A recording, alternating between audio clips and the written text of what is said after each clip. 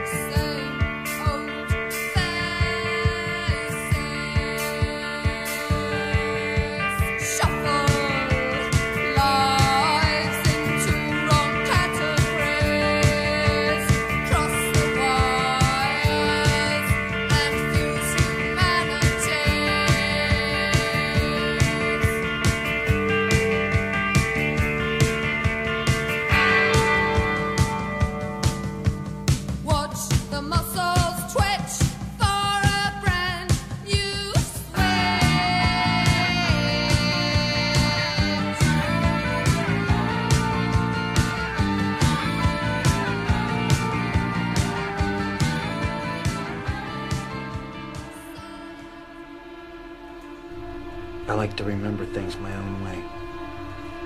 How I remembered them. Not necessarily the way they happened.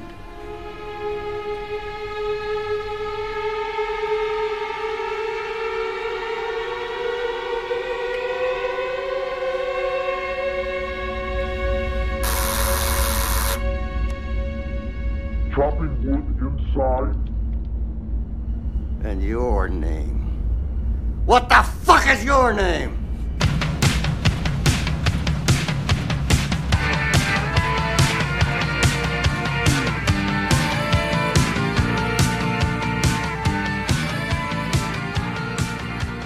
And we're back, everybody. I'm still Murphy. Are you still Tom? Tom? Well, not for tonight since we're doing Lost Highway, so I might as well be Fred Madison or the Mystery Man. Are you Pete? I'm not Pete. I'm more Fred Madison than Pete. I'll be Richard Pryor. You want to be Richard? Petey's back! Yeah, so if you haven't guessed, we're going to do Lost Highway. You and I have not watched this movie in a while, and so it's been quite a trip down memory lane to remember all the memories we have of watching this. It was very influential in our lives, and now seeing it again, it's like seeing it with different eyes. So I can't wait to get into this thing. Yeah, I'm excited too. We had not really talked about Lost Highway for many years. In fact, I don't even own the film. Well, I do now. I bought it on Vudu streaming, so Murphy and I could watch it. But I don't own it because the DVD, apparently all the releases, at least up until there's a new one coming out, I think in June, which will be a Blu-ray. The visual, the picture quality or the sound, whatever, it just sucks. And I think I had seen still images or read some reviews, and this is such a beautifully shot film, like all of Lynch's films, but it's so dark. It's, I think, really unique in the Lynch canon with its darkness, its dark qualities, very comparable to what we saw in Twin Peaks Part 18. But I made a decision not to make the purchase, and I'll get the Blu-ray eventually, but I have not seen it, so hence I have not seen it in a long time, and we have not talked about it. And it's kind of refreshing. It's a better movie. I loved it originally, but it is aged remarkably well, in my opinion.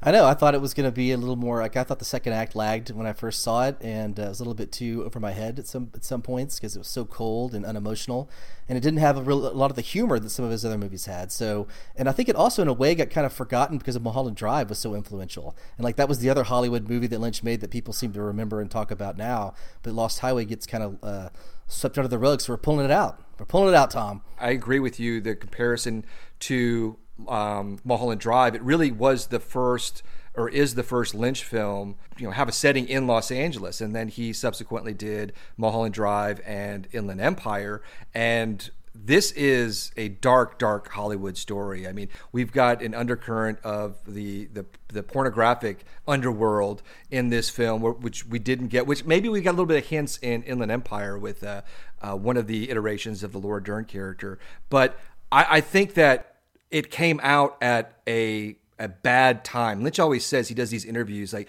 when he makes the film, it's like there's something in the air. When it gets released, he has no control over it. And it kind of depends on what's in the air as to how successful the film might be. And when this movie came out in February of 1997, do you know what the number one film at the box office was that particular weekend? 3 Men and a Little Baby. I think you're about 10 years off, but Short Circuit. 11 years off. 7. It was the Star Wars reissue. Oh, geez, does that really count? What about a real movie? 97. Remember the 20-year anniversary of Star Wars? Yeah, I remember that. 3 weeks later, Empire came out. That was what was in the air. It was this nostalgia. Lucas had incorporated the new technology and inserted some new scenes. So it wasn't just a standard reissue, but that's what people were going to see in the theater. So you've got all this nostalgia, the Star Wars, you've got a new generation that gets to see it in the theater for the first time. And then David Lynch comes along with Lost Highway, arguably the darkest film in his entire oeuvre. And it did, it did poorer than Fire Walk with Me, which is saying a lot. Did people think his career was over after this? Like, what happened? Did he freak out? Go into an even darker place? Because what did he do before Mulholland Drive? Like, what was he had like a 4-year period of darkness? No, the period of darkness was between Fire Walk with Me and Lost Highway, about 4.5 years. And then after Lost Highway, he did The Straight Story in 99 and then Mulholland Drive in 01. So I think a partial reason why this film is so dark, because I think at least creatively, Lynch was probably in the darkest place that he was before he became a filmmaker. He was persona non grata. He couldn't get any of his ideas off the ground. He couldn't get Ronnie Rocket. He tried to do a film called Dream of the Bovine with Marlon Brando and Harry Dean Stanton, which was a comedy. Did Marlon play the bovine? Didn't work. Yeah, Marlon, Harry Dean, and then Max Perlich, who was remember the guy, Chip Ain't Got No Phone from season 3? Oh, yeah. He would have been We love that guy. Yeah, he's great. He was in Ferris Bueller too, I think, and other movies. But he would have been the third. It was about cows who assimilated as humans, but they still retained their bovine qualities. And it was apparently a wacky comedy. The udders? It's a good question. Was there milking involved? With Lynch, come on, of course there was. Yeah. Extreme close-ups of udders. He couldn't get these projects off the ground, and I think he was coming off Fire Walk with Me, which he loved, but no one else did. And I think that, and he was obsessed with the OJ trial, which I think kind of bled into the narrative subconsciously, because he admitted in an interview later on that it was, you could kind of make a connection between what OJ was going through and what Fred Madison experiences in the film. If it doesn't fit, you must acquit. But after this film, even though it didn't do well, I think it reestablished himself, even though he didn't need to be reestablished. But I think within Hollywood and the artistic community, even though it wasn't a big box office sell, didn't do boffo numbers, people could recognize the brilliance of the film, maybe not the storytelling, because it is a very abstract film. They couldn't understand it, but they knew it was art and beautiful and scary. It's another puzzle box, Tom, in his many puzzle box movies. I did a tweet and said it's the most impenetrable film. Yeah, although The Return, some people might say it was The Return, actually. But yeah, I think this is probably his most impenetrable film. Some people also say Inland Empire, which I tend to agree with. Oh, yeah. Keep forgetting about that. Yeah, it's definitely Inland Empire, Dave. This one at least seems, you and I just went through it the last couple of days, and we understand it. We figured it out. It's not, Inland Empire, I still don't understand. And so I think that one still stands above Head and Shoulders. And impenetrable. Little clarity here. We have not figured it out. I don't think that it can be figured out, just like The Return. We have our own interpretations of it, but there are many, many valid interpretations. Regarding Inland Empire, I agree. I think that probably is his most impenetrable film. But for me, I've only seen it a couple of times. I've got some serious issues with it. I need to revisit it. We talked about not even doing a podcast on it because we've got issues with it, but I think that we should eventually at some point down the road. I think that what the major problem with Inland Empire, even though I think it's brilliant, and I think that out of the 3-hour running time, there's a brilliant 90-minute movie in there. The biggest problem with Inland Empire was the rabbits. No, I like the rabbits, actually. It was the Poland section specifically for me, but the lack of presence of Mary Sweeney, his longtime Paramore collaborator who edited all of his films since Fire Walk with Me. And this film, Inland Empire, in my opinion, needed the Mary Sweeney touch. Lost Highway got the Mary Sweeney touch, right? Yeah, she was elevated to producer as well. Well, so where do you want to start in this impenetrable mystery box movie? How do you want to start analyzing this thing? I don't want to start analyzing it quite yet. All right. When was the first time you saw this film? I saw this in Colorado when it came out, though. I think opening day, and I saw it with one of my friends, and we walked out, and he goes, "I have no idea what the fuck just happened." And I liked it; thought it was great. But I know people were laughing at like the wrong places, and so I was like, "Uh-oh, I don't think it was really going over that well." It wasn't too a packed audience, and I thought it was a great movie. You and I loved it immediately. I loved the soundtrack. I listened to the soundtrack for like years. And like a lot of my early 20s, I can remember memories of the soundtrack playing behind it. So it was a big deal to me. I loved it, but I thought that like just like Firewalk with Me, that he was like for the last two. The people didn't like it. They didn't like his work. He was going down, and we always like, I guess it's kind of not so cool to be a David Lynch fan anymore. I was kind of sad, but I still loved it and believed in him. Did you only see the film one time in the theater? Yeah, I remember. I think you and I saw it on tape once it came out again. But yeah, I only saw it once in the theater. I don't think it was in the theater very long, and I was living in Boulder, and I had to come down to Denver to see it. I think it was only in for like a week. It was gone. But I remember reading reviews of people like, New York Times, like they got it and they liked it, but it just wasn't, it's hard. I mean, it's a mystery box, and like it's very cool. Like it's like very Kubrickian and cold in a lot of the dialogue, and it's a very testosterone fueled, like misogynistic kind of crazy nightmare that's not that accessible, but I think it's fucking great. I think it's one of his masterworks. I think it's almost in many ways a perfect movie, other than Balthazar Getty. Oh, no offense to him. No, I don't hate him. Yeah, I don't hate him, but I probably could have figured someone else out. But that's it. It's a quibble. Who? We talked about this. I don't know. Christian Slater. Remember we talked about that? Yeah, Christian Slater. Tom. I actually think that his performance has grown on me, and I never really thought it was bad, but I actually think it's... How about Goldblum? Goldblum as Pete Dayton? Yeah, The Fly. Brundle Pete? Yeah, exactly. Why me, Alice? Why choose me? I was living in Wisconsin. I was working at a video store in the fall, winter of 95, and the video store had these like monthly newsletters which would promote the new releases, and there would be some additional information, Hollywood information. And one of the tidbits in this particular month's episode newsletter was David Lynch's new movie. So that's how I first heard about it. It was a little snippet. They called it The Lost Highway. I remember that. And I think it did say that Patty Arquette and Bill Pullman were going to be in it. And it was like it's a man in trouble, or it was very just ephemeral description. Instead of a woman in trouble, it's a man in trouble. Isn't that apt? It's a man in trouble, right? Yeah. He progressed to his women in trouble films, Mulholland Drive and Inland Empire. Well, he went back, like The Elephant Man. It's also a man in trouble. Yeah. Blue Velvet and Eraserhead. Yeah. I think he got in touch with his feminine side at some point. How about The Straight Story? Is that a man in trouble? Is he dying? I think that was a lawnmower in trouble, or a tractor trailer, whatever the hell he was. They went driving. straight from the Ghost Ride. He went from the Ghost Ride, the cool David Bowie Ghost Ride punk rock of Lost Highway, to the tractor Ghost Ride and Straight Story 2 years later. Yeah, and you know what? There's that great crane shot in The Straight Story where you see Alvin motoring at about 3 miles an hour on the highway, and the crane goes up to the sky, and then it comes back, and you see the beautiful landscape and the highway, and then you see Alvin like 8 feet, like where he was previously. It's funny. Would you say that was his cinematic midlife crisis, Lynch? Lost Highway? No, The Straight Story. No, I think Lost Highway is. Oh, really? I think Lost Highway is his. We're going to get into the film. Let me talk about the backstory a little bit, and then we're going to get into all this stuff.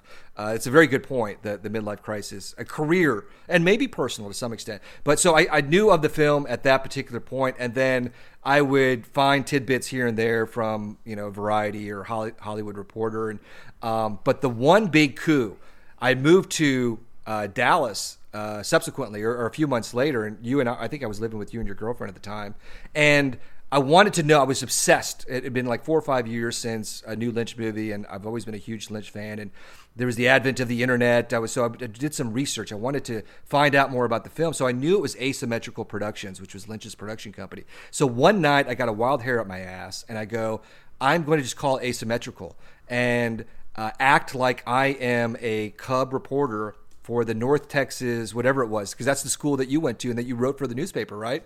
The North Texas Daily Bugle. Yeah, I wrote for that. Yeah. So I got in touch with the publicist, the unit publicist for Lost Highway. Her name was Deborah Wooliger, I think.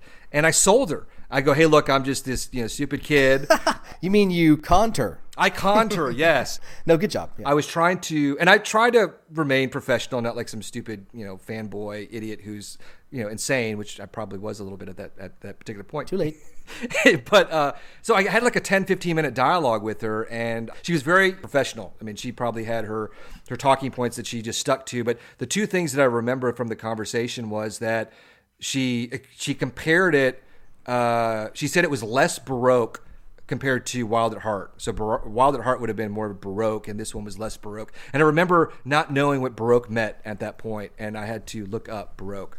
So that's the product of a public education. So she also described in little bit of detail the Mystery Man scene, which really just set my expectations like a fire.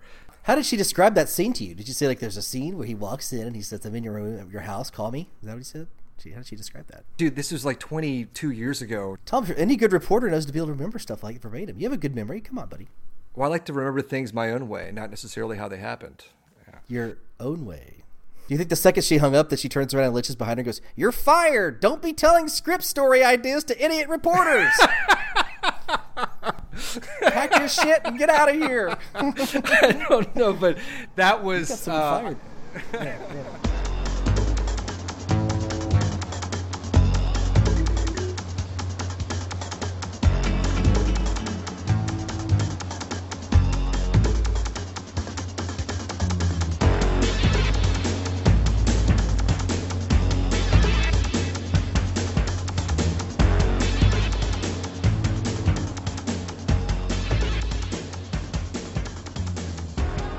So I got to see the film before it actually arrived in theaters because the newspaper that Murphy worked for was, you had a colleague, our friend Ricky, who we became chummy with. And Ricky was this, he was this go-getter. He reviewed all the films. He knew all the films, and we were very chummy. And so since he was a reporter with some reputation, even though he was very young, he got to see screenings all the time. And he knew I loved Lynch. So he goes like, hey, look, I got a pass to go see the screening of Lost Highway before it comes out. I can get you in. I was like, ding, sold, I'm in. So I got to see it for the first time, like on a Tuesday at like 10 o'clock in the morning with like 8 other people in the theater, and they were all film critics. So that was the first time I saw it. So then when it opened, I went and saw it with our two friends, Hondo and Carter, and then I saw it with a couple of girls who I was friendly with, and each time they all hated it. They hated the film, and it was pretty much at that point I gave up. No, it was when I went to see Eyes Wide Shut. I took about 10 people to go see Eyes Wide Shut who would never see the movie, and I go, this is going to be the best movie of all time. You're going to love it. And they were throwing shit at the screen basically. And I remember walking in my car like 10 feet in front of that whole group. They just don't get it. Did you like the orgy? They didn't like any of it. They hated it. Come on, it's a crowd pleaser. That was it. That was the last time I went to try to get a group of people to go see a movie that I was really passionate about. But The Lost Highway was the second to last. Didn't you ever think, like, I need to get the fuck out of Texas? That's the problem, because everyone doesn't get you. You got to move to New York or something? L.A.? Eyes Wide Shut was in Louisiana, actually. So, that's yeah. But that pretty much says it all right there. Yeah, that says it all. Yeah.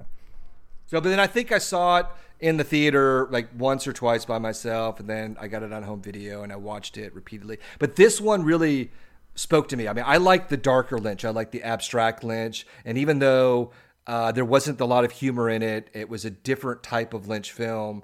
It resonated very deeply with me. It was his first obvious puzzle box, I thought, right? I mean, Twin Peaks is a puzzle box, but this really was a puzzle box. Yes, I agree. I think it is. I think there are 3 true puzzle box. From the Dick Laurent is dead moment, that right there is a great hook, and it just really leads you down the videotapes. It's a great little, and it goes completely abstract, bizarre. But I think that was the obvious one. We were like, okay, let's try to figure out what the fuck was what did we just see, and just like Mulholland Drive, and just like The Return, and Inland Empire. Well, I guess it is. Yeah, I gave up on trying to figure out that puzzle. I stopped trying. Put it down. It's like an 8 million piece jigsaw. I had like 8 pieces put together. And you saw it how many times? Once. On opening night, though, with Lynch there in the audience. Chris Isaak, yeah, so I watched it. In the East, the Far East, When a person is sentenced to death, they're sent to a place where they can't escape, never knowing when an executioner may step up behind them and fire a bullet into the back of their head.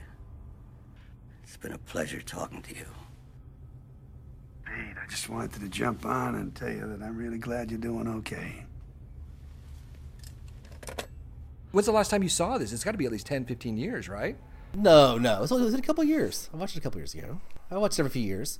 So no, it actually, I thought it was gonna, like I said, I think it actually stood up well, and it's one of his, like, you know, he's probably got 4 or 5 like just absolute masterpieces, and I think this one is a masterpiece, and it actually, I think it ages well for modern times and like the millennial audience, because it has all the like different realities, and you know, it's the stuff that like we're all getting used to when you watch like Westworld and Lost and things like that, where people are used to alternate timelines, and you know, it just seems like people have really been influenced slowly by Lynchian storytelling, and so now it probably is more accessible. Because for me, when I first saw it, I was like, "What in the fuck am I watching?" You know, and this time I was like, "Okay, like you can." It's kind of obvious, like that. You know, at least from my opinion, that Pete is a figment of like, you know, his imagination, and that he's not real. And so there's and then you get to see flashbacks of what really happened with the murder, and it's kind of like a Mobius strip at the end, and it's not as impenetrable, and it's fascinating too. It's also, I think it's beautiful. I think it really is one of his masterpieces, and it should be right up considered with Blue Velvet and Wild at Heart and all the other ones. Is like not a flawed masterpiece, but a masterpiece. Well, what are the flaws?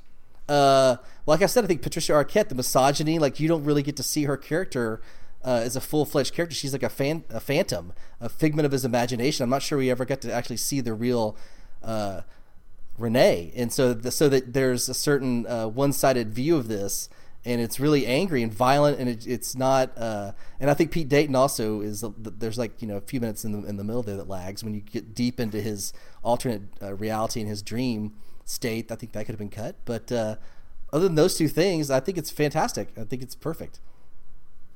It's a poem. Well, you said dream state.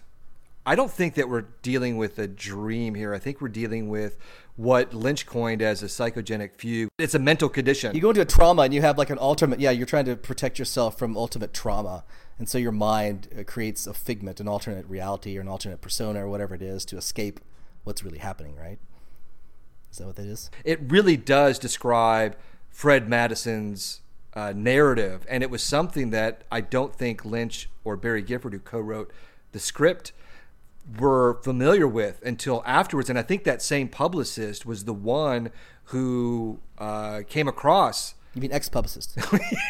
Right after our phone conversation that came up with that. And then I think they used that in the publicity materials, like the press kit and whatnot, because it fit perfectly. And then also, isn't fugue like a musical term as well? And I think Lynch is very musical, and the way that something could start at one particular point and then kind of segue into something else, I think is kind of right up his creative alley. Mm-hmm, mm-hmm. Sure. Are you just humoring me? Well, I've never actually heard fugue in musical terms, so I was just nodding, so I didn't have to feign that I knew what I was talking about, which I don't. Because sure, I believe you. Well, isn't a fugue like Bach? I mean, doesn't Bach have all kinds of like, you know, titles like the fugues? Like, yeah, I think it's a musical term as well. Is it a band? The Fugue? Is there a band out there called the Fugue or the Fugue State? I don't know. I'm sure there is, but okay. So you're talking about the dream state. Let's talk about that for a little bit, because I came across an interview and doing a little bit of research on Lost Highway, which is interesting because there's a 14-minute video on YouTube where Lynch discusses the film, and he's more forthcoming about the project than any other project that I've ever seen any interviews that he gave. He goes into some real details where, you know, usually it's like he doesn't like to talk about the meaning of the film. Not that he does, but he was more forthcoming, which is very surprising. But one of these interviews, he explicitly stated, this is not a dream. This is not Fred Madison's dream. And watching the film again as, 20 plus years later, I had the same experience as you, especially the first time. I don't think anyone can really unravel or the film on one viewing, because it's just so mysterious and really slow and hypnotic. And the way that certain characters speak, like the Patty Arquette character, whether it's Renee or Alice, it's almost like she's speaking like, that she's within a dream. It's very slow and drawn out, the languid pace. So it has that dreamlike quality, but I don't think that what we're seeing in the film is a Fred Madison dream or any of the other characters' dream. I think it is, since we're talking about what is the term? Is it I think it's the killing your own wife. Is it uxorcide or I don't know. I think it's UXORCIDE or something. I remember an old article that I read about the film, and I can't pronounce it. I didn't look it up, but killing your own wife. I mean, that is what we're talking about in this film narratively, and how a character reacts and deals with that afterwards. And I don't think you're going to conjure up a dream. You're going to try to conjure up a different reality if you can, or conjure up other characters. Well, but you're conjuring. That's what a dream is, conjuring a different reality in your mind, right? Call it what you will. I had a dream last night.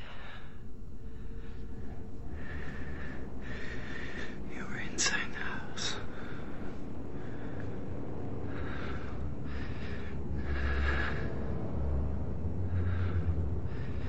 You were calling my name. The Fred Madison aspect of it, the character, I think that what we're dealing with here is a mental illness. And I think that anyone who kills someone has to be disturbed, has to have some kind of mental illness, short of war or some temporary insanity, revenge, something. This was a situation where his wife, at least the details that were given, is that she's not faithful to him. And then it's really all about his inadequacy as a partner, as a lover, and maybe as a communicator. So to kill your spouse because she's cheating on you, of course, that's happened. It's happened a lot. But Fred Madison is a very successful musician. They live in this very, this great house, very like Art Deco. It's Lynch's house, by the way. Post Pomo. It is. We've stalked it. They have video cameras on the outside as well. It was in 2009, or when did Inglourious Bastards come out? Because we were in LA. Yeah, 2009. We went and cruised up on that street, and so there's like 18 video cameras on the outside, because probably we weren't the only ones driving up that street. Talking about the Patty Arquette and even the Balthazar Getty performances, at least their performances, I think if this is a construct of Fred Madison, that these images that we're seeing play out in the film are actually playing out in his mind. So Remember Mulholland Drive when, Betty gets off the plane and she talks to the old couple, and they say oh, we just know you're going to be a big star, and she has that really exaggerated line reading. It's a saccharine, yeah, like, oh, won't that be the day? I was like, oh boy. After I was like, uh-oh, this could be horrible. And then okay, Coco. But it was all just a dream. It was a fiction. It was what she wanted it to be. After she had killed her lover, her entire career had been ruined, and she was bordering on suicide. That she was, having her own fugue state, and envisioning what it would be like to come to Hollywood and have it all work out, and have her be like a Nancy Drew, falling in love, and then it all crumbles, just like this crumbles on him in Act 3. It does crumble on him, because I think he is insane. And that no matter what construct, whatever reality he creates, it's always going to end the same way. It's all going to crumble, and it's going to end in madness. But the exaggerated line readings from whether it's Betty or Diane in Mulholland Drive, or Patty Arquette as Renee or Alice, it's Lynch knowing his story and knowing the mood that he wants to create. And I mean, anyone could see or watch or listen to this and realize this is not normal. No one really talks like this. It's a part of the story. Because we're talking about an alternate reality, whether it's a dream, that it feeds into it. But some people, I think, either have problems with that, or maybe they don't understand it. But you made a very good point of when we were talking about the Patty Arquette character, at least the Alice section, with the really the overt misogyny and all the shit that she has to go through, and her line readings. It's like, well, it's one thing if this is a construct of Fred Madison, But Lynch has a responsibility as a filmmaker to tell a story and to entertain an audience to some regard. He could have altered the character to, go in another direction. But I think that's just David Lynch because he's been consistent. There were moments in Twin Peaks: The Return where there were some line readings. Remember the first time, what's her name? Candy Clark, Frank Truman's wife. Remember that whole scene? Yeah, I just think it would have been nice if, Patty, you could have seen Renee's real character, so that this version that you're seeing of her as being this devil woman, this heartless, femme fatale setting him up, you could really see that this is his version of reality and that she really was perhaps cheating on him and all this other stuff, but there's a real story there. You saw the pain in her life, which she's having to strip at gunpoint, all this horrible shit that she's having to go through. You could have told that story a little bit and shown, I think it would have been more nuanced. But of course, this is just a crazy Lynch dreamscape. So this is what he does. He does this in all his movies, really. What's interesting that you mentioned the stripping scene where she's made to strip down in front of Mr. Eddie and a whole group of people. Well, it really is a contrast, or it's similar, but there is a contrasting, or there's a difference with the audition scene in Mulholland Drive. You have the very naive, good girl Betty going into the audition scene with a whole group of people. It's very claustrophobic, and she starts off the scene one way, and then she realizes that she instinctively goes another way. But I think because of the whole film of knowing that she really is Diane, who is conjuring this, dreaming this, that darker quality of her personality takes over and really transcends the scene. I mean, a lot of people, when they talk about Mulholland Drive, they talk about the audition scene. Well, if you watch this scene, which is an audition scene in Lost Highway, she explicitly says, hey, I met a man at Moke's and about a job, and she went to this house, and it's totally Lynchian. Some guy's just looking at her, staring at her with bulging eyes, and then another guy's just like, bench pressing in the corner. It's totally random. But she goes in this room with a bunch of people. There's Mr. Eddie, the director per se, sitting down, and she's made to strip, and you see the fear in her eyes. She doesn't want to do it. The guy comes up and puts a gun to her head, and she's forced to strip. But at some point, like Betty in the audition scene, she has a change of attitude, and you can see she's turned on by it. There's a change, and I don't think it's as powerful as Mulholland Drive. No, when she bends, she goes, you see it in her eyes. I think Patty Arquette doesn't get enough credit for this film. I mean, playing the two roles, the Betty Page like Renee. They're almost the same roles, though. They're almost exactly the same. I don't think there's vast differences. I think so. Now, there's not a lot because she really is an object. She is Fred Madison's object as both his wife and as his mistress. I think that if you watch that audition scene and the scene in the desert where they're making love, and even the scene in Andy's place where she has different ranges of emotion, where she seems to be more aligned with Pete and like, let's get this money and let's fence it, and then like being very mysterious, and then at one point holding a gun to Pete's head. She's playing very subtle differences of a manufactured personality. I think in a very subtle fashion, she pulls it off. She does a great job. And to do what she had to do, to get naked like that and to be fetishized, like that first shot. Remember when Fred's in bed and he sees her like in the night just taking off her clothes by the closet, and the way she lifts her arm up, it's like she's being fetishized as an object. It's not real. Yeah, the real Renee was like Patty Arquette in Flirting with Disaster, and this was his like nightmare version once he realized he was cheating on her. And really, I think like, okay, those characters, they do the subtle difference, they give you that, but really, I think what changes is that he changes. You know what I'm saying? He goes from like being this like very cold, emotionless, detached, angry, bitter, fairly impotent like lover husband, to being this virile James Dean, able to like bang everybody, like give her all the pleasure he wants, like living this romantic, mysterious caper lifestyle. He's living like he's reverting into like a persona that he wishes he was, and that she's reacting to that more. She likes that character. She likes Pete. She doesn't like Fred. So that's why reasons why her character is different in the two realities, because the character she's playing off of is very different. Do you think Fred is actually impotent? I don't think he's an impotent, but he's like obviously not a great lover. That's why she's patting him on the back, and she does. And obviously she's obviously got she's very sexual. She's got all kinds of so he's probably got some experience. Yeah, he's got some experience. So he's not even in the ballpark.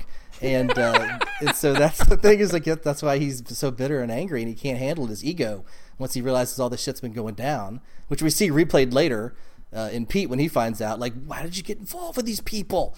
That's really just him reenacting what was happening in real life, but now he's Pete and he can do something about it. I really love the shot where she's got her eye, like the raccoon eyes, and she's like telling the close up in the hotel, like, this is what we're gonna do. I love that's one of my favorite shots in the whole scene, the whole movie. And that really, yeah, she's got the mascara that's kind of rubbed It's beautiful. off. Yeah. Beautiful shot. You talked about the supposed impotency of Fred Madison, but on stage when he's performing, he's a sexual dynamo. Yeah, that's where he gets it all out. Yeah, that's where he's pulling his wad. Literally.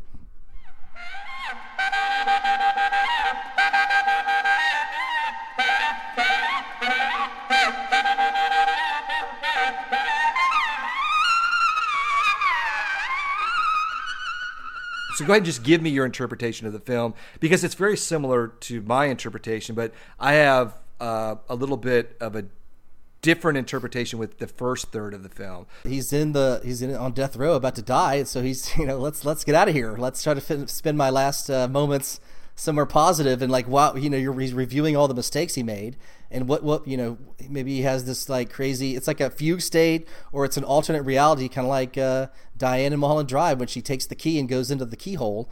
Is that this is his fictitious escape, his own pocket universe that he goes into while he's in jail, and whereas suddenly all of a sudden he's free and he's young and he's virile and he's everything he wanted to be. He's maybe he loved James Dean and Rebel Without a Cause, because he's James Dean all of a sudden with the sideburns, smoking the cigarette. He's a cool guy with a leather jacket. He's got Natalie Wood's daughter as his girlfriend. He's got the James Bacchus, Gary Busey at home, the parental units. He's not an adult anymore. He's a teenager.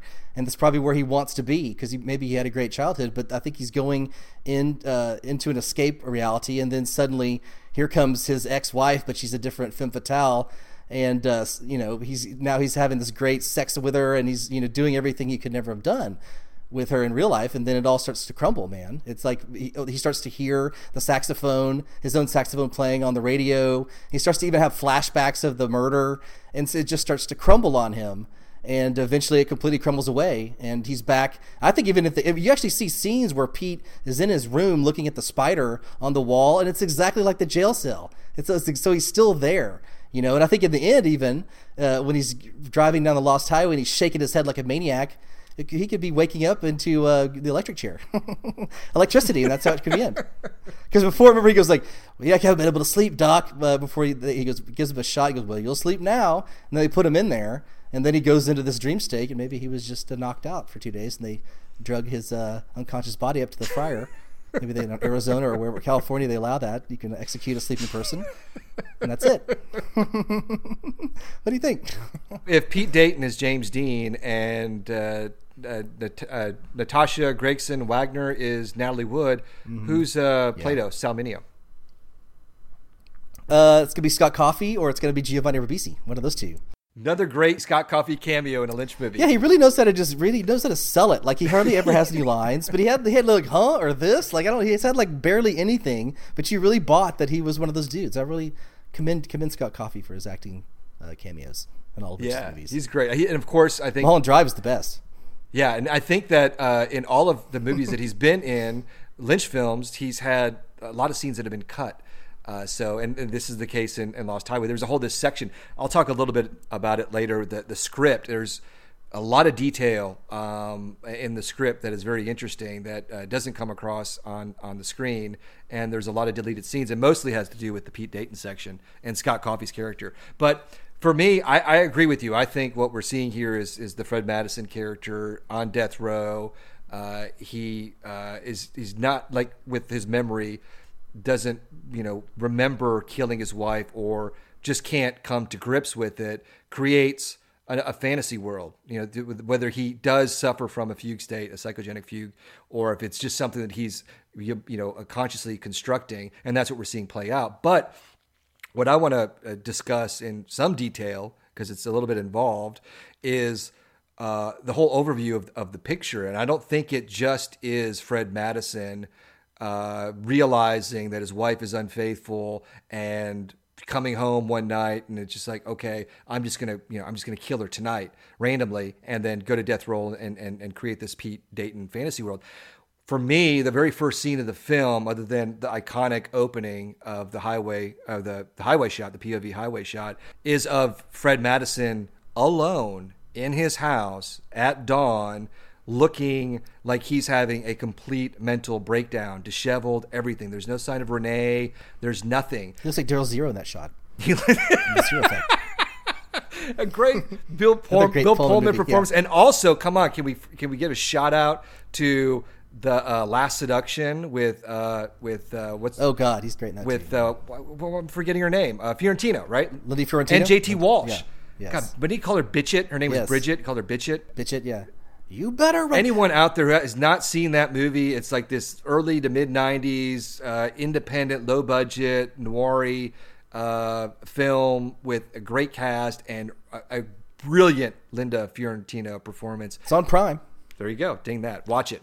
Okay, so the first scene that we've seen of Fred Madison is him in full breakdown mode. He has killed Dick Laurent / Mr. Eddie, and he has killed Renee. The chronology of that is that he has discovered off camera that his wife is unfaithful, and he probably knows about her backstory or her past of being involved in pornographic films and God knows what else, and discovers them in flagrante delicto at the Lost Highway Motel, which very well may not be a Lost Highway hotel, but a hotel. And Renee goes and leaves. And if you notice, she's wearing a very similar dress to the one that we see on the final night at the party with the mystery man, which we'll get into later. She goes home. He kills Dick Laurent, Mr. Eddie. He goes home and kills Renee.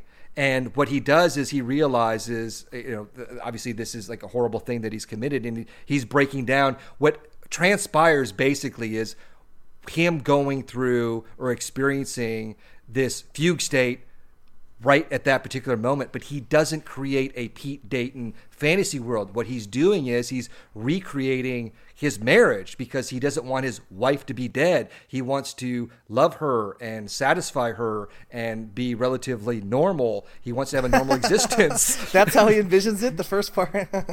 He's doing a terrible job. We're seeing him on the precipice, and he gets a subconscious message from himself telling him that Dick Laurent is dead. And then he hears the siren. So all of this is playing psychologically, basically. If he's done these crimes... So you're saying at that moment, then he goes back into a fiction reality right there, after that first shot. Everything you see after that, he's in a fiction reality there.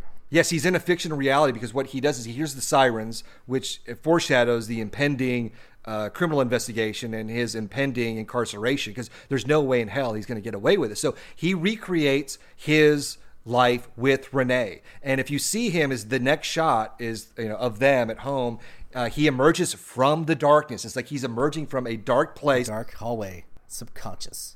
She's like, well, I'm not going to come to the club. I'm going to stay home and read. So she's very passive. She's going to stay home. He seems kind of happy, smiling a little bit. No, he knows she's lying immediately. Read what? What are you going to read? It's already bad. Watch the scene again. It's not as... Watch it closely. He's not as... Murphy. You will watch it again. Okay, I'll watch it again. He's not as disturbed comparatively. Fred Madison, even though he's not a happy guy, he does not show a lot of joy in his character. At that moment, I would say he is the happiest, even though on the happy scale, it's a 1. But comparatively, because he's just now starting to recreate this fantasy, but it almost instantaneously is going wrong because he is immediately suspicious that, oh, you're just going to stay home and read? Right, immediately. So what does he do? He goes and he rocks out. He's a stud on stage. They're all clapping. I'm surprised they're not crawling on the floor like Wild at Heart. Karate chops? Karate kicks? Karate chops, karate kicks. He calls his wife, and if you notice when he calls on the payphone, what are the last 3 digits of his home phone number? 666. 666. I was just guessing there. So he calls his wife isn't there. So what's happening is that his reality is slowly starting to crumble. But what happens is that he sees her in his bed, he fetishizes her, he makes love to her, but even in his fantasy world... He fetishizes her, but he sees the mystery man's face immediately. He knows deep down that he has killed her. He's killed her lover, okay? But he's recreating this scenario, or he's in a fugue state, and he's trying to do what he did in the Pete section, at least for a while, is maintain a sense of normalcy. Well, I've got an idea. Like, the idea, like, I always thought that it was kind of weird that, like, the first time you see her through his eyes, he sees the mystery man's face immediately before he kills her. But now you're kind of saying and positing that, like, this is all like a flashback already, and he's already killed her. And so that would make more sense that he sees the mystery man's face because he's already killed her. So it's almost like blocking out her real face because she's dead. And the mystery man was like the Bob to his, Leland. It's another tell. Basically, what he does after he is unable to satisfy his wife, even in this state, this fugue state. That's right. He can't even satisfy her in the fugue state. God, everything's terrible. What does he do immediately? He tells her about a dream. And in the dream, he tells her that he is in their house and he finds her in bed and it's not her.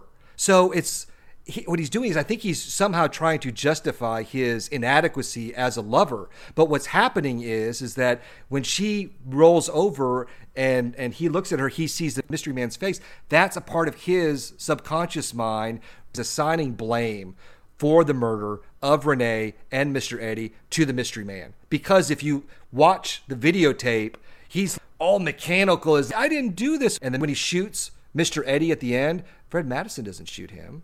The mystery man shoots him, but then he disappears and Fred has the gun. So the mystery man is the darkest part of Fred. Is Bob. How'd you get inside my house? You invited me. It is not my custom to go where I'm not wanted. And then it slowly just starts to devolve from there. And in fact, his dream that he has is the dream of the night that he killed her, because he says, you were calling out to me. And she goes, Fred, where are you? That's exactly the same line reading that she gives right before he kills her. She walks into the darkness? No, he walks into the darkness, sees his reflection. Doesn't she also walk into the darkness at some point? Before, we don't actually see him kill her, but doesn't she walk down the hall too? No, she calls out to him from the hallway, and then I think the camera just zooms in to the hallway. He looks at his reflection. It's basically, that's the point of no return, where he realizes, okay, this isn't real, or it's not working. I did this. And when the camera comes out of the darkness. It's not the darkness per se. It is the television. This whole thing about videotape recording, and Fred is trying to distance himself from that reality. And it's very interesting is that when he kills her, or at least when he comes towards the camera at that point at the end of the first act, and he has that face, that look on his face where he's going to kill her, he disappears and he goes very quiet and it fades out. Well, it comes out of the television screen, and the television screen is blank. It's like he's blanking out that memory of having just killed his wife, because he gets the videotape that next day, right? And he's dressed all in black like the mystery man. You know that he's done something wrong. He knows it's over now. He just has the recording of it. But even then he's like, no, Renee. He calls out to her even though he killed her, because he is not he's not accepting blame for the crime. And then he gets sent to death row, and that's the only reality of the film. You never see like him actually getting like, how did the police find out about this? All of a sudden he's just getting punched in the face. Murderer! You know what I'm saying? Like maybe the whole dream you thought was happening in that first shot was him already, arrested.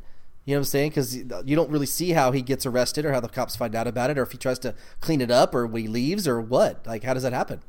They omit the murder and they omit the actual apprehension of him by the cops. If he is in this fugue state, he finally comes to the moment where, okay, now I have a recording. I don't like to remember things my own way, but here's an actual recording. I am on the floor with my wife and her severed parts. So I'm fucked. My reality is fucked. What happens is we have a jump cut. We have the flash, the Lynch electricity, which connotes some unreality, and we have a jump cut. I think that jump cut is suggesting the end of that false reality that he created. And we're seeing him in reality. And what does he say? Did I kill my wife? Tell me I didn't kill my wife. He's still not accepting responsibility for it. You said there's like 20 cameras on the outside of the house. What if there's 20 cameras on the inside of the house, and all the shit we're seeing are from cameras in the house?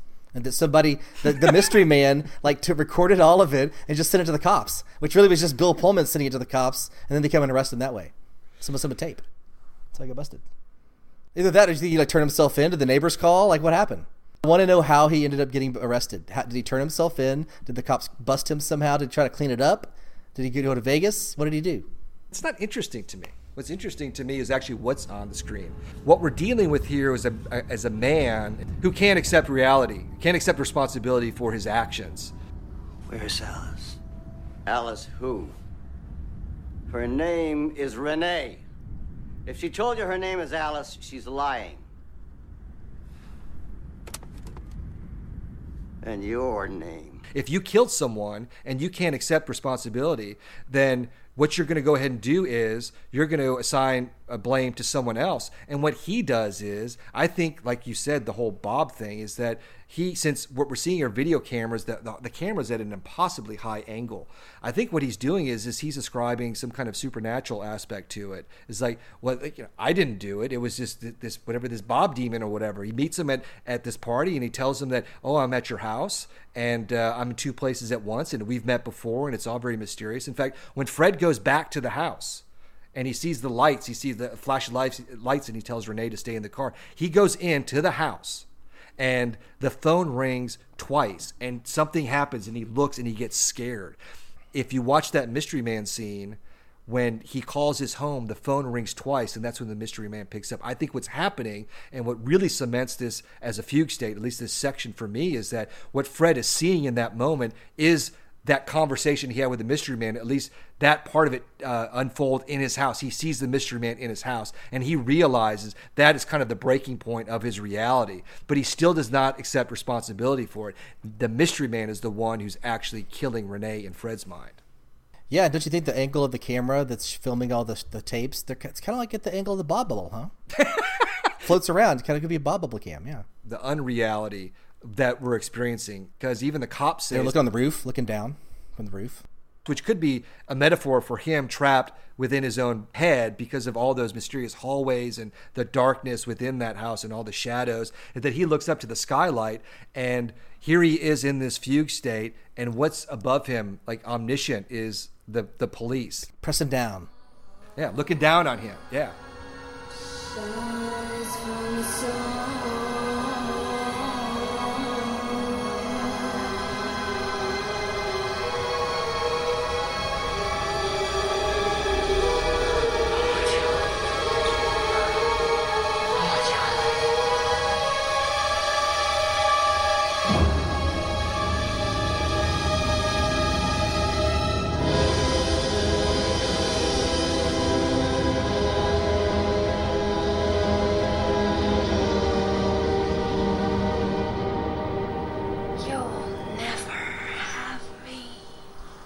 When Pete turns back into Fred and, he sees the Mystery Man, he goes to the cabin, which I think is also another symbol of a part of his mind, maybe the darkest part of his mind, maybe where he conjured the Mystery Man, and he goes because it's on fire and it's in reverse. It's playing, with reality. It's a symbol. Is that when he sees the Mystery Man basically is calling him on his shit and saying, like, her name's not Alice, it's Renee, and like, what the fuck is your name? And what he does is he puts the video camera to his eye and chases Fred. It's like what he's trying to do is get Fred to accept responsibility. Look at himself. That is the reality, is the video camera. And I think what transpires subsequently is, in essence, a recording, a video of Fred going and killing Mr. Eddie, even though he is still in the Pete Dayton fugue state. And the Mystery Man does not exist. But in that fugue state, the Mystery Man is an ally of Fred Madison, just like he was an ally of Mr. Eddie. And isn't it interesting that in the Pete Dayton section, that really what is transpiring is Pete trying to be free, right? So that first scene, that classic scene, is like he's on the chaise lounge and he's in the open air and he's like, I'm not in my jail cell anymore. And he looks across the yard and there's this little swimming pool, this little toy boat, and it's like to give the sense of like kind of freedom. There's the picket fence in the background, but there's no one around. It's like it's not real. It is real, but it's not real.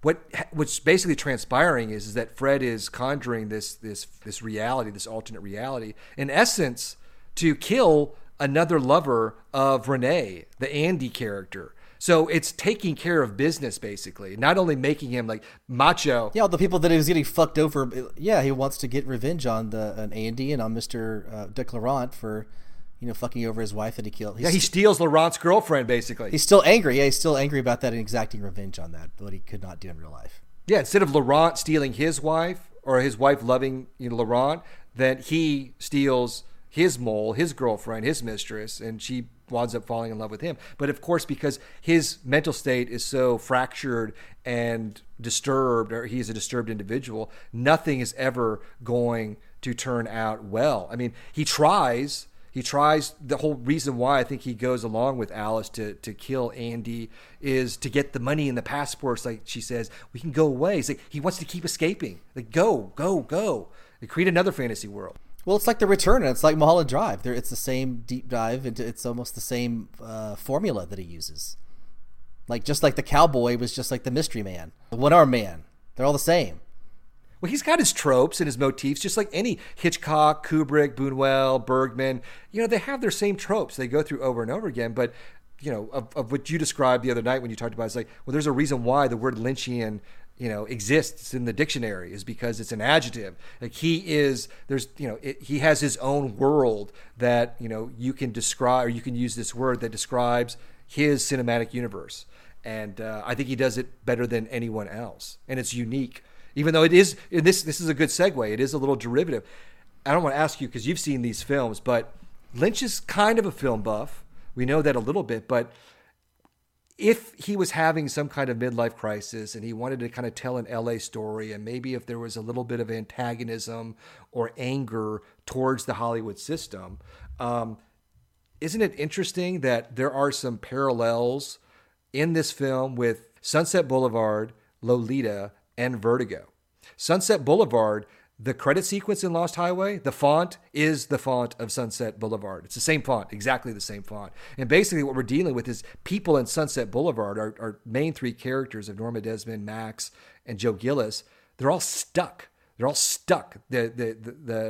Max and Norma are stuck in the past, and Joe Gillis is stuck in this Hollywood kind of netherworld. He's financially stricken, and so he's stuck. And then what happens at the end of the film is that Norma Desmond can't deal with the reality of killing her lover, so she creates another reality where she is a huge star again, and all the cameras are there for her close-up. Her fugue state is mirroring what we're seeing in Lost Highway. And with the character of Humbert in Lolita, there's some very similar qualities with his sexual fugue state obsession with Lolita, with Fred Madison, with his obsession with Renee, with his wife.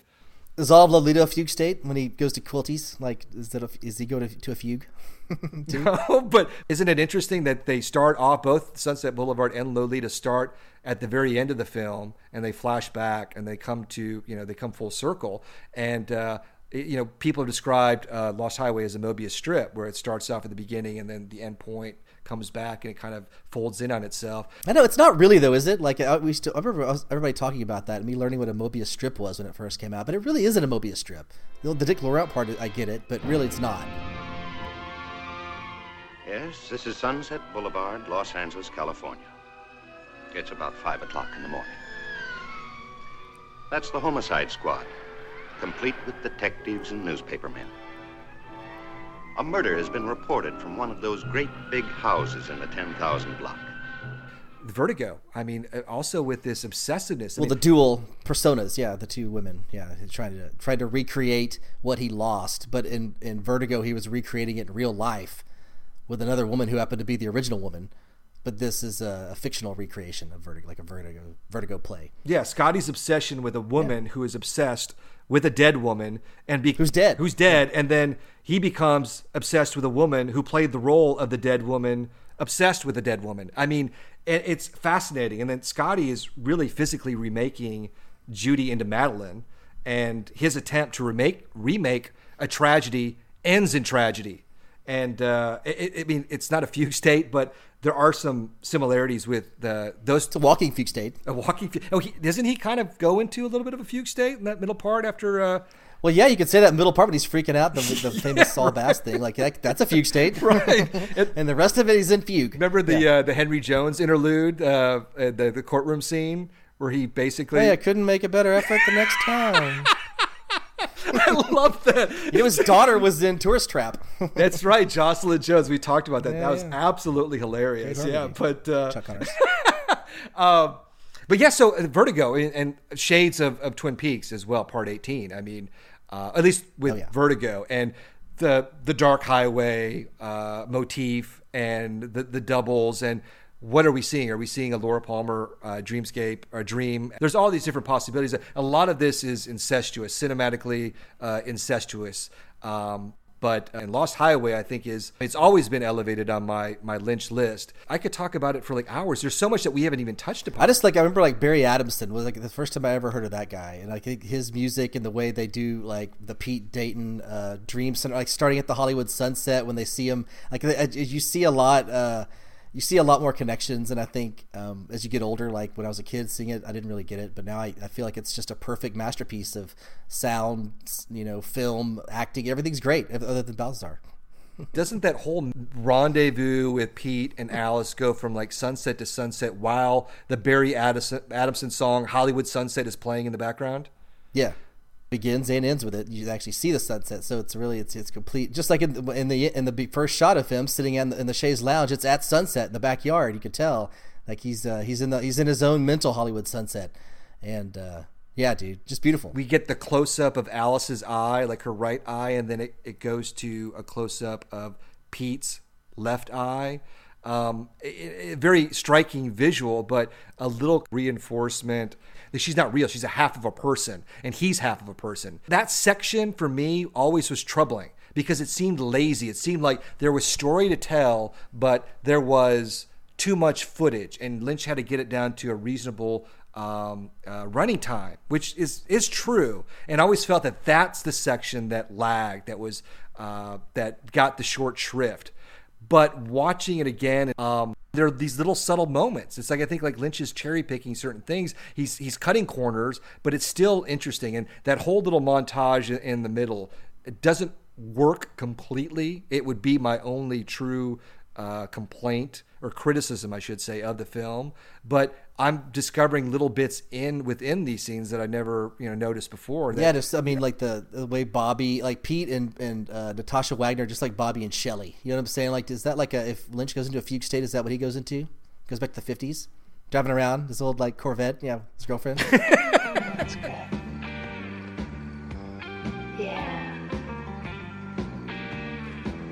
Isn't Blue Velvet a great fusing of the 1950s wholesomeness decade, the stereotypes, with the contemporary at the time, the mid-80s, which gives it kind of a timeless feel. Lost Highway seems, now I'd seen it since its premiere in 97, but it always seemed like a product of its time, of like kind of this late 90s, but now seeing it again. Feels like the 50s again. Yeah.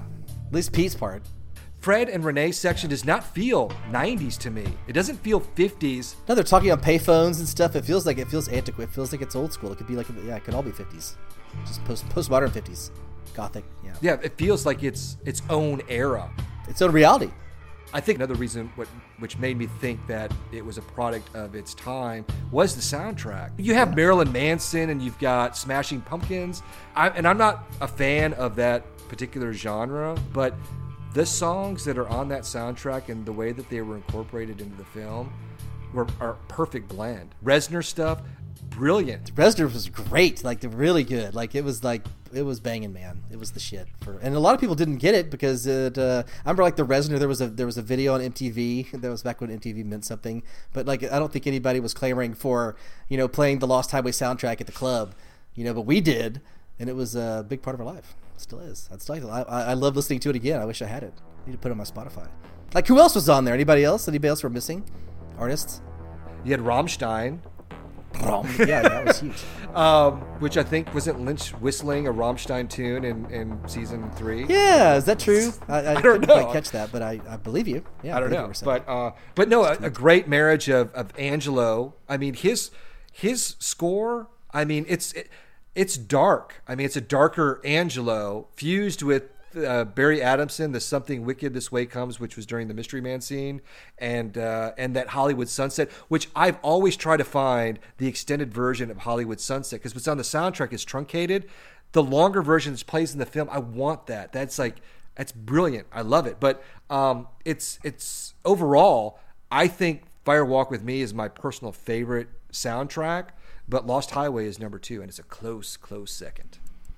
Close. Yeah, the Lou Reed magic moment. Great scene. Yeah, great scene. Great. This magic moment, that's fucking good. Okay, so a couple of quick hits here. We can go into a little bit, detail, but we talked a little bit about this. The iconic opening. Just tell me, first time you saw the film, that opening shot, the feeling. I was like, fuck yes. I was like, here we fucking go. I was like, that was the greatest opening I've ever seen in my life. I was, fuck yeah, yes. And still, I mean, that really is like a quintessential Lynch. Like, he uses the ghost ride in a lot of things. And that's almost like the essential Lynch opener, like of everything. Like, just riding down that fucking Lost Highway. That's Lynch. That's it. And the music, oh my God, number 1. Best opener of all the movies, I think. Yeah, Philip Jeffries singing, rocking out. Yeah, and I had the same feeling when I saw it, even at 10 a.m., like on a Tuesday with 8 other people in the theater, and they were film critics. I was immediately transported, and it immediately became iconic. And even though Blue Velvet's opening is iconic, this one to me is a personal fave. Like, I've always said that Blue Velvet is my favorite Lynch movie, and it probably is his best one, but Mulholland Drive is really neck and neck with that, but Lost Highway is sneakily good, and I would probably be number 3. And Wild at Heart is still up there. And Wild at Heart. Yeah, those are the top 4 for me. But that opening sequence is mirrored at the end, the same thing, and we talked a little bit about this. A little subtlety, a little Lynch, always the little details, right? So the divider, it's a 2-lane highway. The divider is the yellow markings on the road, the striped lines, which are disconnected. And then the middle section, there's that part where we're on the Lost Highway when Fred is transforming into Pete. And you see Pete, the car pulls over, and you see Pete at the side of the road with the ghost house in the background with Sheila, Natasha Wagner, and his parents.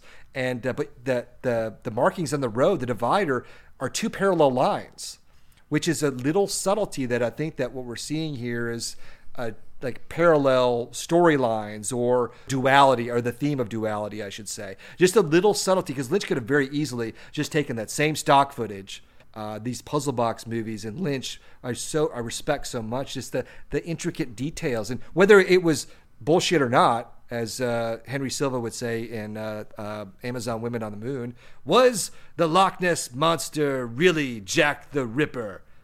Find out I'm bullshit or not. I mean, little segue there, but that was one of my favorite laugh-out moments in all of cinematic history, seeing Amazon Women on the Moon. Never seen it. Well, you've never seen Amazon Women on the Moon? Well, I mean, not in a long time. I think I may have seen it like when I was younger, but I have no recollection of what that would even be, so I need to check it out. Ed Begley Jr. as the son of the Invisible Man who thinks he's invisible, but it's not invisible. No, I need to see this, my God. He goes to a bar, takes off the bandages, and he's completely naked. And he's like there? Moving darts around, and everyone's going like, oh, look, it's the Invisible Man. Dude, it's hilarious. It's the Kentucky Fried Movie Part 2. That sounds like a good double bill with Transylvania 65000.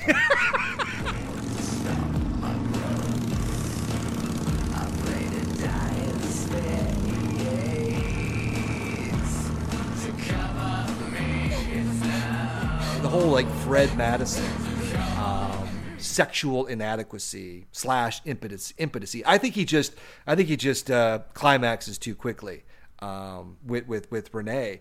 But it's interesting because Pete is a fuck beast. I mean, he's a monster in the sack, and he is sexually ravenous with both Sheila and Alice. But it's a classic missionary dominant position. What happens is the moment that a woman takes control and is on top of him is the desert scene with the great mood lighting, or not even a mood lighting, it's just washed out, but it's brilliant with that song, is that he wants her. He tells her, I want you, but he's in a subservient or a submissive position. And that's where she tells him, another whisper, classic, Lynch whisper in the ear, "You'll never have me." So I don't know if that's, deliberate, if that's subtextual. Yeah, I will admit that scene, actually, I don't like that much. Like, when I watched it again, I fast-forwarded through it. Really? Like, I was like, come on. Isn't it kind of the culmination? Come on. Yeah, I know, but still, I mean, that would have been an earned scene if you would actually see that they had a love and that she was a real person and that he had a heart and there was something there. You know what I mean? Like, we never got to see it. And so it just seems like tacked on and like kind of like this jerk-off fantasy of this crazy killer. He thinks he's noble, and that they've had this but you don't see it as an audience, and so I feel it kind of left me cold. It just went on a little too long, and also I was like, God, they're gonna have sand in their ass like for days, and thinking about sex in the sand. Yeah, it's just the music, and because he's really making it, he's really selling that scene, and I will admit that I fast forwarded through it. I didn't love it. It's one of my only flaws. Don't you think that Fred Madison is lacking in heart, and because of that, even in his fantasy world, you're going to lack heart. That sex scene is not very sexy. I think the sexiest scene in the film is its raunchiest, or its most graphic, is when you describe that scene where he's in his bedroom, and it really is like a facsimile of the prison cell. He sees the spider on the wall, and that whacking technique that Lynch created by taking the lens out of the camera, which distorts the frame. So it's like his reality is distorting, and Pete's like, I gotta go. My world is crumbling. And he goes on his bike and he meets Sheila, and it's the Marilyn Manson on the soundtrack, and they're in bed and the camera's kind of vibrating, and he's just, they're going at it. And that's like a very potent, sexy scene. But the scene in the desert, it's almost like a very similar, like, fetishized version of sex. It's like what this deranged person, it would make sense that scene wasn't sexy. The moment where he desires her the most, that he covets her, where they should be at their pinnacle of pleasure is even at the staging of it, it's beyond unreal.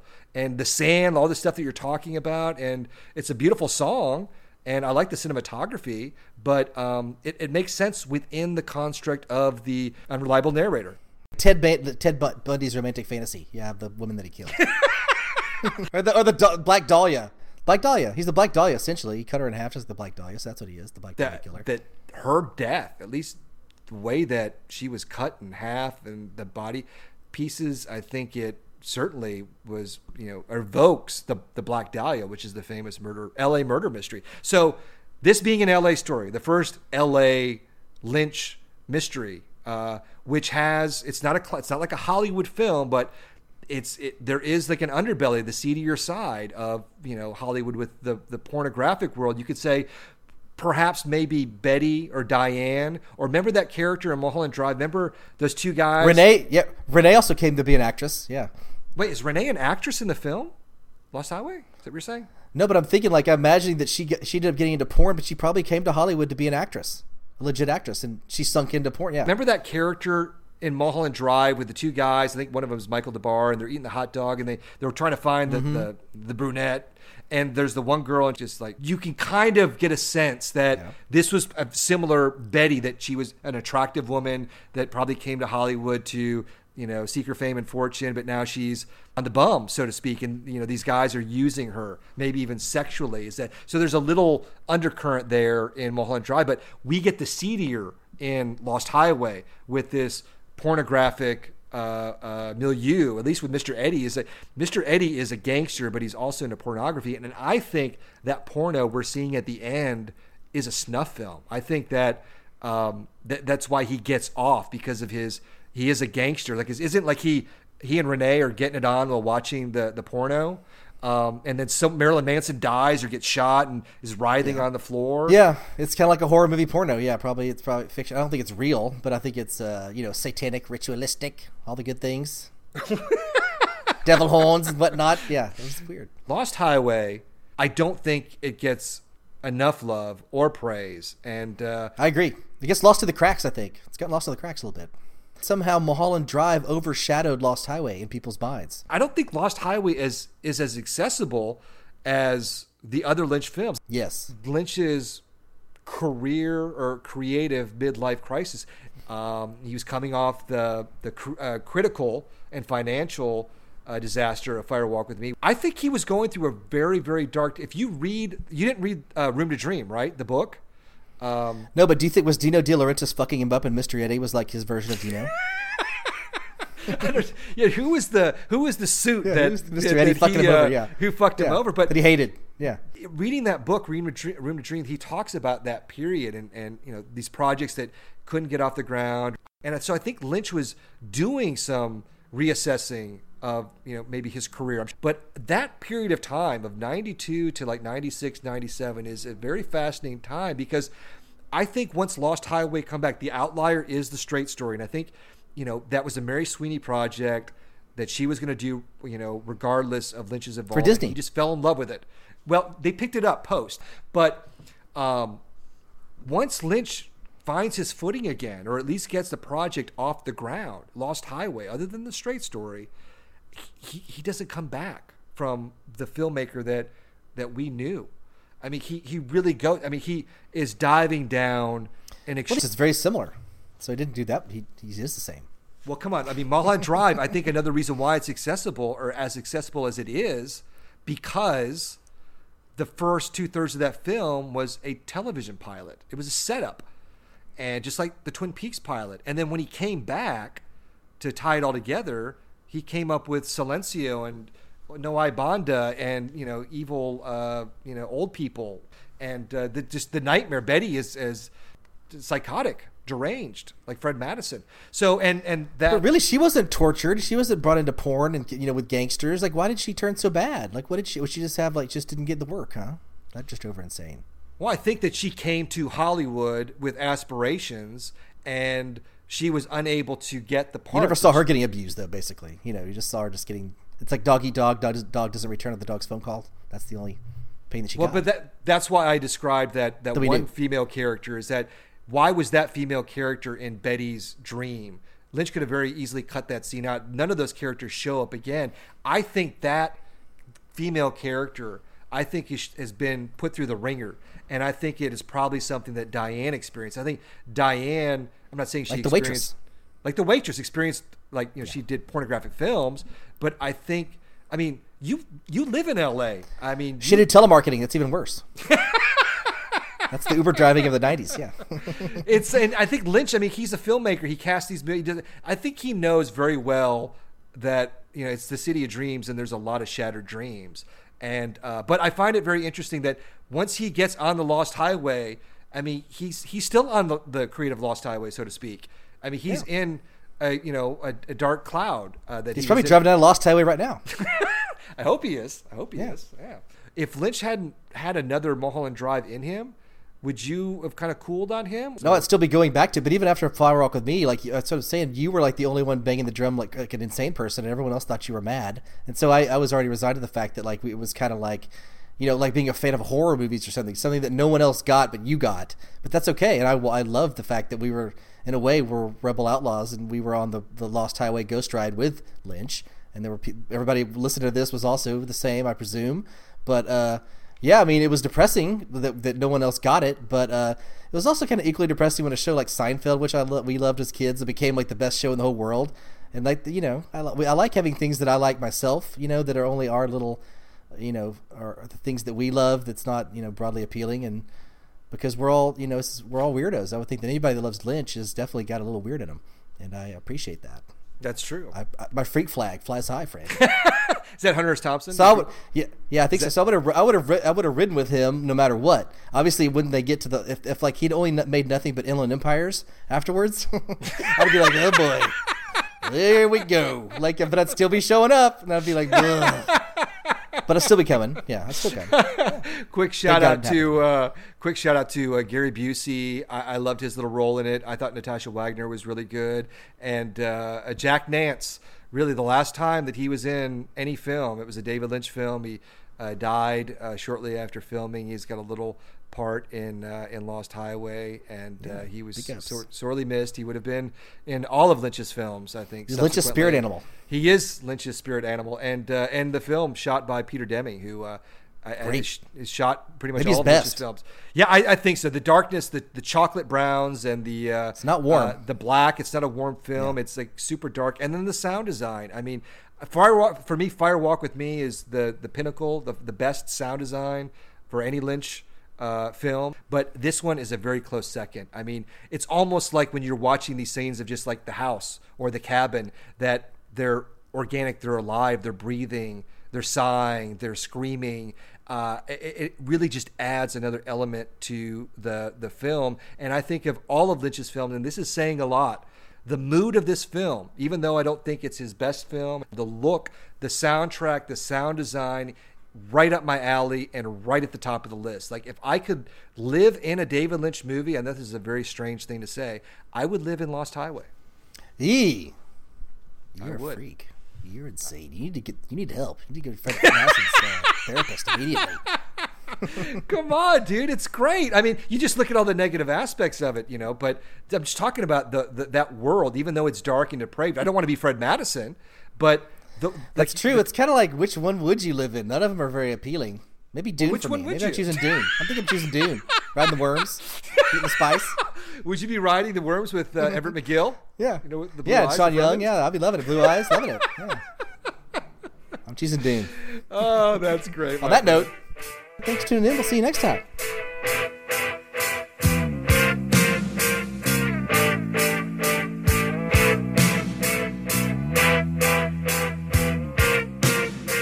Wait just 1 second there, Buster. The ending of Lost Highway. The penultimate scene has the detectives from the first third of the film that investigated the videotapes at Fred and Renee's house reappear. We had been following two new detectives during the Pete Dayton section of the film. These four appear together at Andy's house. Two revelations here. The photograph that Pete saw after killing Andy of Renee and Alice appears as just Renee, now that the fantasy has broken down for Fred. The other piece of information that we get is that Pete Dayton's prints are all over the place.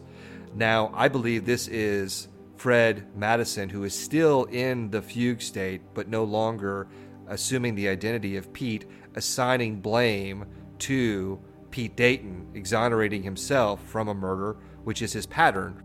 And the final scene of the film, Fred traveling down the Lost Highway in Mr. Eddie's Mercedes, the police in close pursuit, the fugue state, the reality that he has created is collapsing on itself. It's over.